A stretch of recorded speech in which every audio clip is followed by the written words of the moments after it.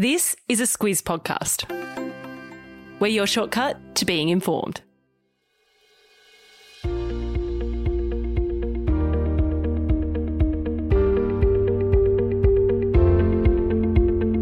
Hello and welcome to Ask the Squiz. It's our weekend stroll through the burning questions that Squizzers have about the 2022 election.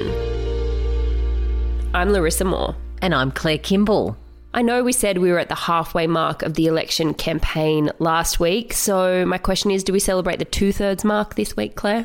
I guess we can, but next week, at the end of next week, it's 5 out of 6 weeks, and I don't think you can put that into a neat fraction, so maybe we don't celebrate it as much as just note it and move on. Just that the countdown is happening. Whatever it is, we are well past the public holidays at all rates, and it does feel like things have really gone up a notch this week. There were some serious issues in focus: economic management, monetary policy, managing inflation, and that's even before we get into the Solomon Islands and China and all of that national security stuff. But what caught Squizz's attention this week were process issues and local campaigns, so let's get into the questions. Regula kicks us off today with a question about the way the major party leaders do their campaigning. She says she doesn't know anyone who has attended an event when a PM or a Premier has visited her electorate. She reckons most voters don't care, and that while the substance of the policies are important, they can be announced without the leaders having to travel so much. And look, that's a perfectly valid point of view. I don't think it's going to be news to most politicians that a lot of people are pretty nonplussed about seeing them. But there are plenty who do want to see their local MP out and about in the community. And they also want to see our political leaders aren't locked in their offices in Parliament House and detached from us all day, every day. But I'd start by saying that it's something that has to be done throughout the term, not just in the weeks of an election campaign, because as the saying goes, you can't fatten a pig on market day. Yeah, and by that you mean really they should consistently be out there being a people person, showing that they care about the lives of Australians and that they're available to see and hear the stories of the people around them. So then when they get into a campaign, it's not that weird to see them popping up. Yeah, exactly right. And that is the point. They travel to be in touch with people and understand their problems and to show them the respect that they're due, that they're not so high and mighty that they can't visit a factory or a farm or a school. And of course, what the public don't see are the meetings and the discussions that go along with those visits. Those happen without the cameras. But back to Regula's point, not a lot of those meetings would probably be happening while on the campaign trail. The goose is already cooked. So what's the point of it all? Yeah, it's an interesting question because there's a bit of an innovation gap, I think, in the campaigns. Non-stop travel campaigns were important in the olden days before social media and the internet and the 24-hour news cycle, because physically going to a place was the only way you could really deliver your message to the local people and their local media. But now the news doesn't stop and everything's instant all the time. But there's something about a visit to demonstrate your understanding of an issue, even in this day and age, and that you have the right policies in place to deal with them, and that's quite powerful. And really, it wouldn't be an election campaign without the campaign trail, so that's something to keep in mind as well. Ellen has a question about the campaign launches. She wants to know why they have an official launch after weeks of campaigning have already been done. What is the campaign launch, and is there a point to it? Yeah, we touched on this in our Squiz the Election episode about the campaign trail this week, and there's an administrative answer. After the party that's in government officially launches their campaign, they start paying for their own travel costs. Before that, it's taxpayer funded, and it means that they have to then fork out thousands of dollars. So you can kind of see why the coalition hasn't held theirs yet, and there's just 2 weeks to go in the campaign.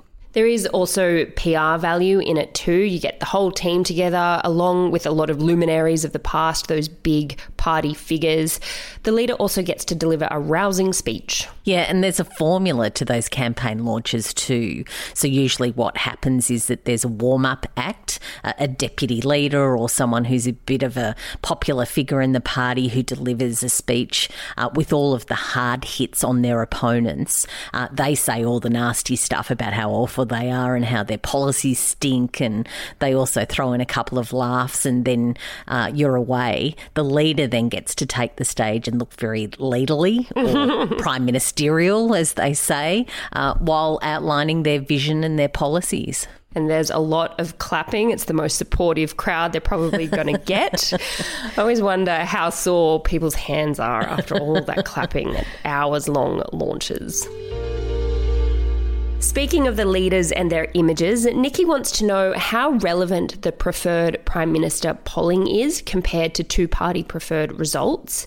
She points out that the election campaigns are now more presidential, with the focus on the Prime Minister and the opposition leader.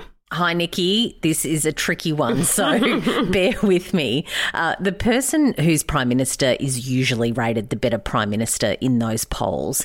That's because it's often hard for people to think about the opposition leader in the Prime Minister's position. I think the more interesting measure in those polls is the satisfaction rating. News Poll, for example, asks those survey respondents, and this is the question, are you satisfied or dissatisfied with the way the Prime Minister is doing his job? Are you satisfied or dissatisfied with the way the leader of the opposition is doing his job? So what you want to get to is a net positive result. You want more people saying that they're satisfied with your performance than dissatisfied. And the thinking is that the Prime Minister really wants their net approval rating to be in positive territory as they turn the corner into the election. So as Nikki asks, how do these kinds of polls bear on the result compared to that two-party preferred poll result? Yeah, so plenty of analysts still subscribe to the theory that voters know that they're picking their local MP and they're not voting for a Prime Minister, they're voting for their local representative. It's a generalisation though. There's plenty of people who will vote a certain way because of their view of the leader. But when it comes to checking the polls and the results, that two-party preferred measure and the primary vote numbers are the way to go. On that measure, it's Labor in front as we head into the last 2 weeks. But if you did want to know the current preferred Prime Minister, it's Scott Morrison on 45, Anthony Albanese on 39 and 16 uncommitted. And they are both in negative territory on satisfaction, Albanese on -9 and Morrison on -7. Claire, Dane is in the seat of Higgins and he is one very informed chap. He says Liberal Katie Allen holds it by 2% and is being challenged by strong female Greens and Labor candidates, yet their particular battle is not being mentioned a lot in the media. He wants to know why no one seems interested in Higgins despite the margin being smaller for the incumbent than in seats like Kooyong and Goldstein. I really like this question from Dane, and he's spot on. What it points to is that there's all of these local campaigns going on, and just because they're not in the national media doesn't mean that they're not a thing. So just on the seat of Higgins, it was held by Peter Costello, of course, the former Treasurer in the Howard government, and then Kelly O'Dwyer. It's blue ribbon Liberal territory in Melbourne, or at least it was, and this time around it's the Coalition's 8th most marginal seat. But on the question about why it's not a high-profile seat, last time it was in focus because there was a high-profile Greens candidate running and also Allen was going around for the first time, so it was a bit of an unknown. And there's not a Climate 200 candidate running in Higgins this time around, and there's a bit of a narrative forming around those teal independents, so there's a lot of focus on them. So in terms of national attention, it's probably that there's other battles soaking up that attention, like Josh Frydenberg's battle in the neighbouring seat of Kooyong. There's also the fact that Katie Allen isn't a minister, so she has a lower profile. But it is one of the many races to keep an eye on, so thanks for putting it pretty firmly on our radar, Dane. Now, Matt lives in the ACT and he says he feels like the territory is underrepresented in the Senate, and he wants to know why ACT senators are up for election every 3 years, whereas the states get 6-year terms. Love a bit of parochialism from the ACT. Go Canberra. Yeah, and a technical question. Exactly. Now, the territories, so the Northern Territory and the Australian Capital Territory, got Senate representation in 1975. So I guess reasonably recently. It was quite controversial at that time. There were plenty who said that it shouldn't happen because the Senate was seen as the state's house. So the arrangement is a function of those negotiations to get them in, 2 senators who get 3-year terms, not 6-year terms like those from the states.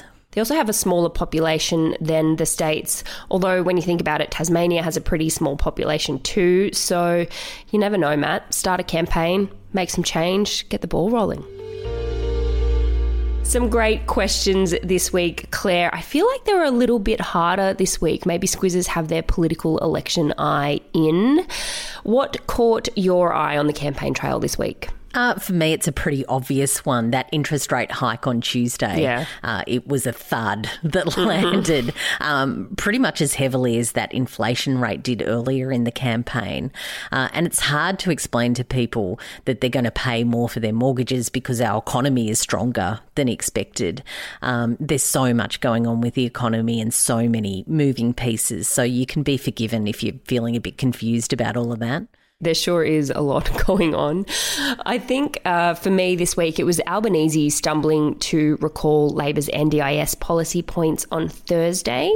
Of course, there was that big moment early in the campaign where he couldn't recall the cash rate and the unemployment rate. The media are pushing really hard on these gotcha moments, and with pre-polling opening up on Monday and 2 more leaders' debates this coming week, both Albanese and Morrison are going to need to be on their game and across their policies and figures. That's for sure. Yeah, good one. There's a bit of sharpening up to go. Yeah. That's it for this week. We've got a lot more Squiz the Election episodes coming up though, Claire. Yep, we do. Lots of those state and seat profiles. And we're also having a chat to the Australian Electoral Commission about preferential and proportional voting. We've had lots of questions about how that works, and we've called in the big guns. We've called in the officials for these ones.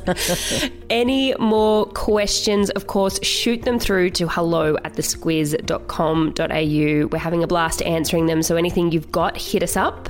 That's all for now. Until next time.